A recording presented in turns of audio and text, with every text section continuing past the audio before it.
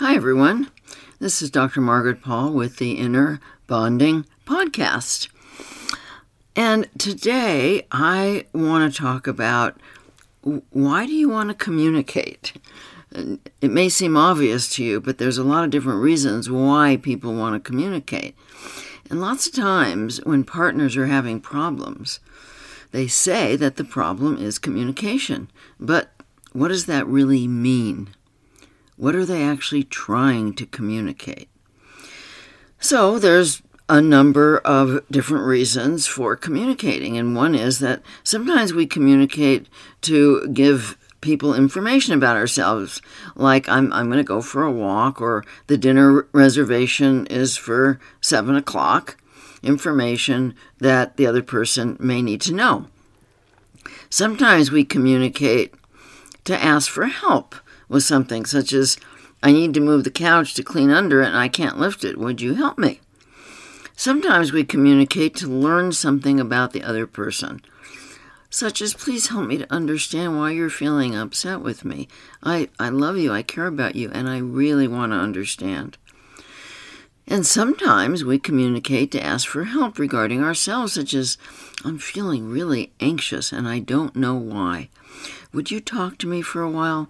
Maybe if I talk about it, I'll understand it. These forms of communication generally don't cause problems unless there's an ulterior motive. An ulterior motive occurs when the intention of the communication is to have some control over the other person. When the intent of the above communications that I just talked about is to offer information, to ask for help, or to learn, then there likely won't be any problems. But these same communications can be spoken with an intention to control. The intent to control will be communicated through a harsh or judgmental tone of voice and through a hard, closed energy. So, for example, I'm going for a walk can be said just in a casual tone of voice, or it can be said, I'm going for a walk, said with anger. And that has behind it an intent to control the other person through some kind of punishment. The real communication is, you have behaved in a way that is unacceptable to me, so I'm punishing you by withdrawing from you. The dinner reservations are for 7 o'clock can be said in a casual tone of voice, or it can be said in a tone that says, the dinner reservations are for 7, and the implication is, and you better be there. Asking for help in moving the couch can be either a request or a demand, depending on the intention. A request can be answered, sorry, I'm really busy right now, I'll help you a little bit later, without repercussions. When the same thing is said as a demand, the other person isn't allowed to say no without negative consequences. You can ask someone why he or she is upset with you from a true desire to learn or from an intention to control. When your intent is to control, you'll likely argue with whatever the person says, trying to talk him or her out of feeling upset. When you're upset, you can ask for help because you really do want to learn and take responsibility for your feelings, or because you want the other person to fix you, to take care of you, to rescue you. People often want to communicate their feelings to get the other person to change, rather than to learn and take responsibility for their own feelings. So too often communicating your feelings is a way of making your partner or others responsible for your feelings. That person has to change or do something for you to feel okay. When this is the case, your partner or others might be less than enthusiastic about communicating because his or her experience is that you're using your feelings as a form of blame and control. No one likes to be at the other end of that. So problems with communication will always occur when the intention is to control. So when my clients say we can't communicate, I immediately know that one or both of them are coming from an intention to control in their communications. They're intent on trying to get the other person to change or to agree with them. Think for a moment what you really mean when you say, we can't communicate. Be honest with yourself about what you mean by communicate. Are you really saying, I can't get my partner or someone else to listen to me and understand things from my point of view? And underneath this is, if only that person understood things my way through my eyes, he or she would change and do things my way. So what partners often mean when they say, we can't communicate, or friends or colleagues, is I want to control that person and he or she won't listen to me. Think about the last time you tried to communicate with your partner or a friend or a child or parent or coworker. And again, be honest with yourself. Why did you want to communicate? The chances are that if you wanted to communicate about an interesting or funny situation that happened to you, or about your own learning and growth with no agenda for your partner or others to change, the other person was more than willing to listen. But if you wanted to communicate about your feelings of unhappiness about something your partner or another person did or was doing, he or she may not have been so receptive. Or your partner or others might tune you out if you're being a victim and complaining about someone else or about a situation and wanting sympathy rather than real help.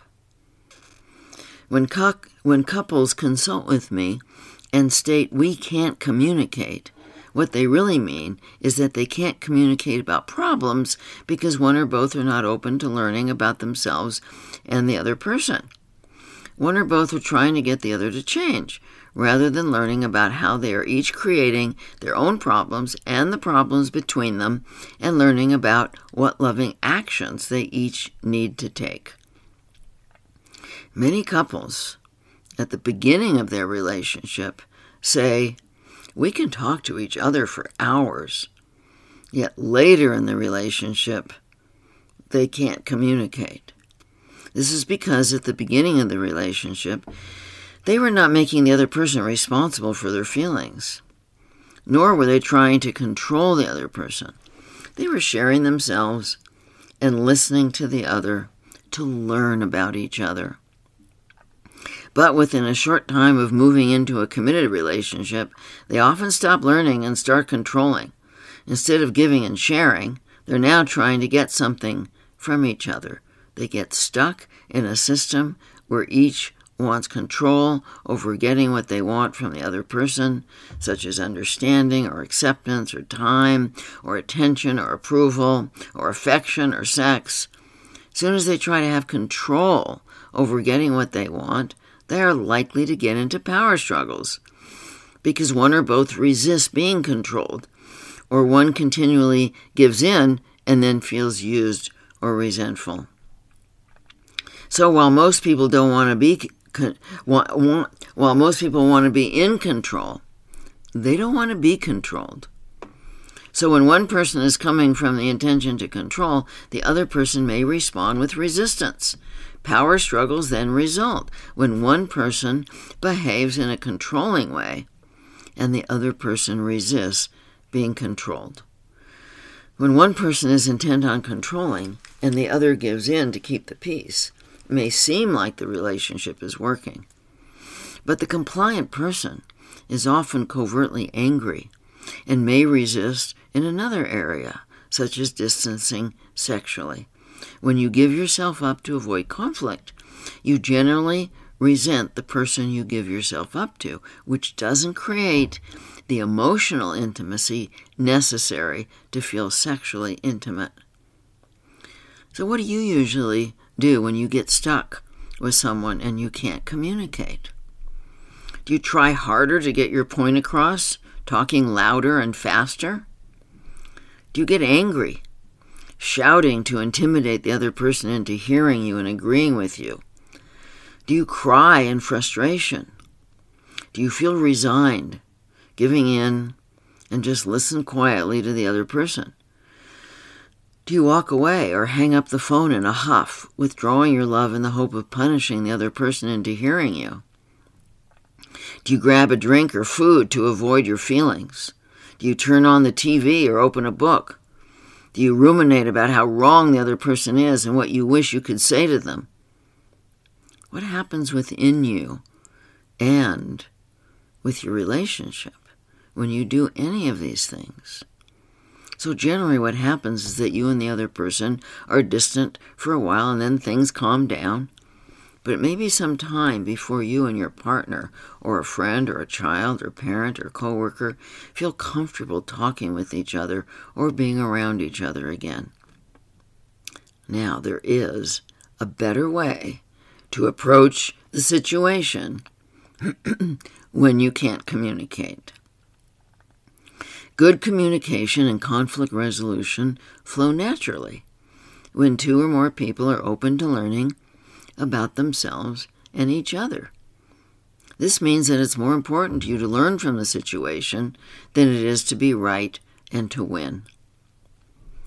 It's just impossible to communicate effectively when one person is not open to learning, and certainly when both are not open. Think about it for a minute. How often does it work to resolve an issue or reach understanding if one person is attached to controlling the outcome of the conversation? But how often do you keep trying and trying while frustration is building? So what would you do differently if you fully accepted that there's no way of being heard or understood when the other person is closed to learning, and there's no way that you're going to hear or understand when you're closed to learning?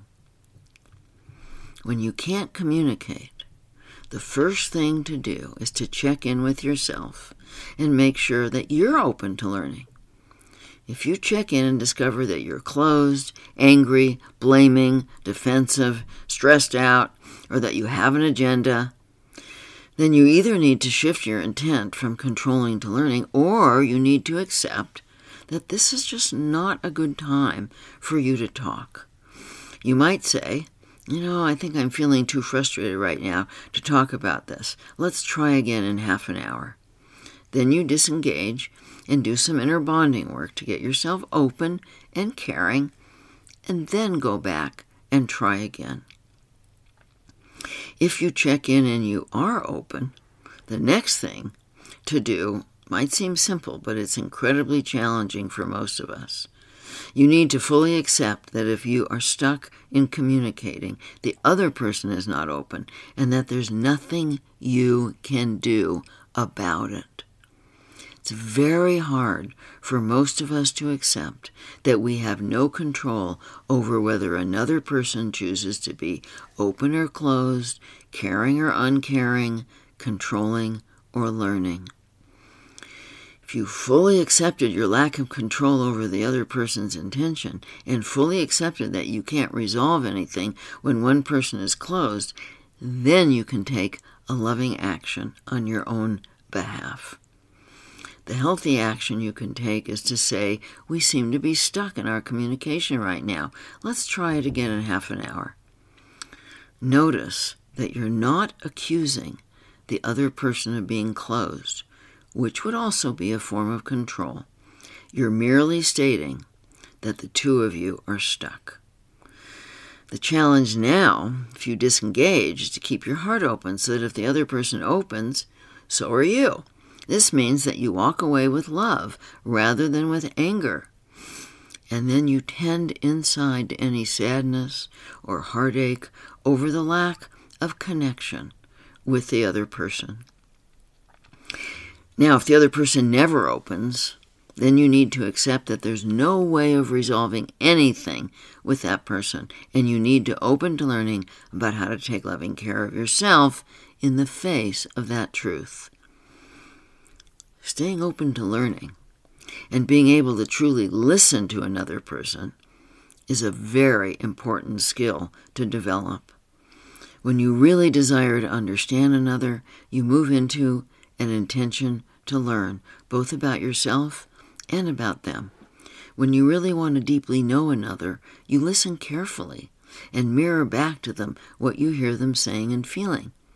It's not a matter of changing them. It's not a matter of agreeing with them, but of understanding them. It's not a matter of changing yourself either, but about really hearing them and attempting to see the world through their eyes, understanding the very good reasons they have for feeling and behaving the way they do. If they're very upset and are available for a loving hug, this can be a big help in calming the distressed energy, letting them know that they're not alone. True listening is an act of giving with no expectation of anything in return. It's a kind and loving way to interact with someone you care about. It's a great gift to give to someone you care about. Sometimes, the best thing to do when you don't seem to be able to solve problems is to let go of problem solving. We never seem to be able to solve any problems, my client Kaylee told me in a Zoom session. Every time we sit down to solve a problem, we end up fighting. Doesn't really matter what it's about. It always ends up the same. Is this normal? Aren't couples supposed to be able to solve problems? Kaylee, I asked, who usually initiates problem-solving talks? I do, she said. When you ask Hayden, her husband, to talk with you about a problem, how does he usually react? I asked. Oh, he usually rolls his eyes, but he does sit down with me, she said. Do you have any idea why he rolls his eyes? I asked. Yeah, he doesn't want to have to change. So, I asked, when you ask him to sit down with you to solve a problem, he knows that what you are really after is getting him to change. Is that right? Well, yeah, I guess so, she said. And then what happens? I asked. Well, I tell him that it's not working for me. I tell him what's not working for me and what I think we should do about it, and then we end up arguing. So I said, your intent is in talking to solve the problem by getting him to change. Is that right? Well, yeah, he's the one causing the problem for me, she said. Kaylee, I said to her, as long as you believe that he's causing your unhappiness, you're going to continue to be unhappy. I have a suggestion for you to try. Instead of trying to get him to change so that you can feel better, try not talking about the problems at all. Instead of talking with him, do an inner bonding process and open to learning about what you can do to solve the problem for yourself. Ask your inner guidance what you need to do differently to make yourself happy, rather than what he needs to do differently to make you happy. After all, you're the only one you actually have control over. The reason you keep fighting about problem solving is because you're trying to control him, and he's resisting being controlled while trying to have control over getting you off his back. Neither of you are accepting that you don't have control over each other, only over yourselves. With both of you trying to control, you get stuck in power struggles with no way of resolving anything.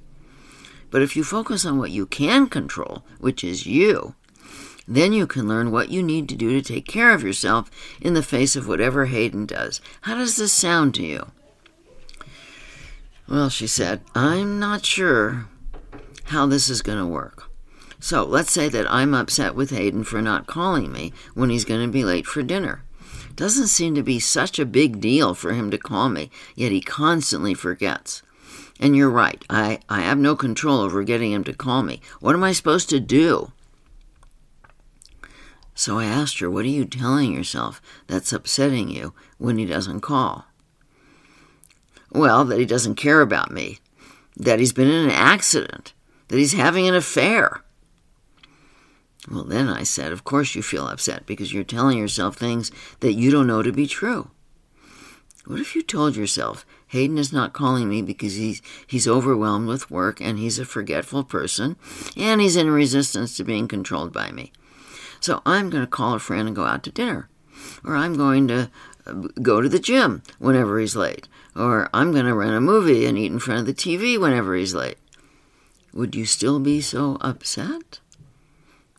I don't think so, she said. I'm going to try this. I feel better already. Another issue with communication is that quite often what you say isn't what people hear. Communication between partners often gets confusing, and there's a very good reason for this. Most of the time, the words we use have far less impact than the energy behind the words. Therefore, what you say is often not what the other person hears. We're back to intention, because the energy behind a communication is determined by our intention. The difference in energy between the intention to control and the intention to learn is what frequently creates the confusion in communication. And here's an example. In one of my sessions with Joshua, he complained about the fact that his wife Joan often gets upset with him over seemingly minor issues. A recent conflict had occurred over a book she was reading. He had asked her why she was reading that particular book, and she had responded to him with irritation. Joshua, I asked, why were you asking her about the book? Well, I was just curious, he said. Go deeper, I said. Was there anything about the book that was threatening to you? Well, yeah, he said. It was a book about women and codependency. And what was threatening to you? I asked him. I'm afraid of Joan pulling away from me. So which intent do you think was operating at the moment? The intent to control her, or the intent to learn about yourself and her? Oh, I guess to be honest, he said, I have to say that I was wanting to control her. When I think back on it, I think my tone of voice might have been blaming and judgmental. Joan always tells me that she hates how much I try to control her, and I always think she's wrong about that. But I actually think I was trying to control her. And, I said, she responded to your intent to control with irritation, which is what's happening frequently in your relationship. Is that right? Yes, he said. So what would I have said if I was open to learning? It's not so much the words as the energy behind the words, I said. The energy behind the words, why are you reading that book, is totally different when the intent is to control than when the intent is to learn. You likely said something like, well, why are you reading that book? The same words can be said with a blaming, shaming edge or with real caring and curiosity. It's your intent that determines the energy behind the words. Joan wasn't responding to the words themselves, but to the blaming and shaming energy behind the words. This is what's causing the confusion for you regarding your communication with her. The exact same words can communicate two totally different things depending on the intention.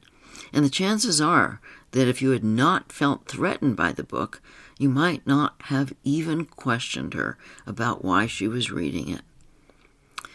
Yes, he said, I can see where that's probably true. Okay, I think I've got it. I've been trying to control her, and that's what she's responding to, not to the words I've been using. Joshua started to notice his intention. Every time Joan got irritated or distant from him, he noticed that his intention was to control. It was a big challenge to shift out of trying to control her, since he'd been doing this most of his life in all of his relationships. But Joshua was very motivated to change. He knew that if he didn't, he ran the risk of losing his marriage. He started to focus on taking loving care of himself and his own feelings, instead of trying to change Joan.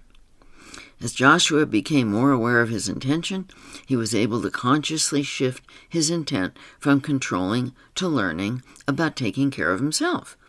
As his intent shifted, the energy of his communications with Joan shifted, and their relationship greatly improved.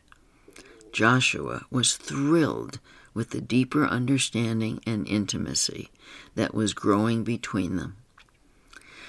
Another thing that's important to understand regarding communication is the vast difference between approval and appreciation. Approval is generally something we give from our ego-wounded self. Approval is generally conditional upon the other person performing in the way we want or expect. Approval can be manipulative and controlling. We often give it with an outcome in mind. We hope that the other person will continue to do what we want as a result of the approval. Appreciation, on the other hand, is generally something we offer from our loving adult. It comes from the heart, and it's offered spontaneously as the heart wells up with feelings of delight, awe, joy, or love regarding another's way of being. Appreciation has much more to do with the person's true essence than with performance. We're appreciating their soul essence, who they are, rather than their performance. There's no attachment to the outcome, no expectation that the other person should or will continue to perform. Appreciation is a true, loving gift, while approval is generally controlling. Often when someone says they want appreciation or do not feel appreciated, what they're really seeking is approval. It's their wounded self who is not feeling seen and appreciated within. The wounded self then projects outward the need to be seen, understood, and appreciated, and pulls from others to get this need met. Whenever I hear someone say that they don't feel appreciated, I know that their inner child is not being seen and appreciated and loved by their own inner adult. When we're giving ourselves the attention and appreciation that we need, and we then receive appreciation from others, feels wonderful, but it's the icing on the cake, not the cake itself. When it becomes the cake itself, then we need to look within and recognize that we've handed over to others the job of defining and validating our own worth. When you share something about yourself with the intent of getting approval, attention, or appreciation, it doesn't feel like sharing to the other people. Instead, they feel pulled at to validate you. When you share something about yourself with the intent of offering something to others, it generally feels like a gift. We can all challenge ourselves to be aware of our intent, of our communication, when we offer positive feedback to others. Is it a true gift, or is it manipulative with strings attached? And we can challenge ourselves to be aware of our intent when we share things about ourselves. Are we being loving and giving, or are we trying to get approval? Next time you want to communicate with your partner or someone else, ask yourself, why do I want to communicate? If you discover that you're wanting to get the other person to change, consider doing an inner bonding process instead, deciding how to take care of yourself instead of trying to get your partner or others to change. You might discover that you get a far better result and that you feel a whole lot better. When two people each learn, like in a partnership, how to take responsibility for their own feelings, to let go of trying to control the other, and to move into an intention to learn about yourselves and each other, you're going to regain your ability to communicate. You don't even need to learn how to communicate.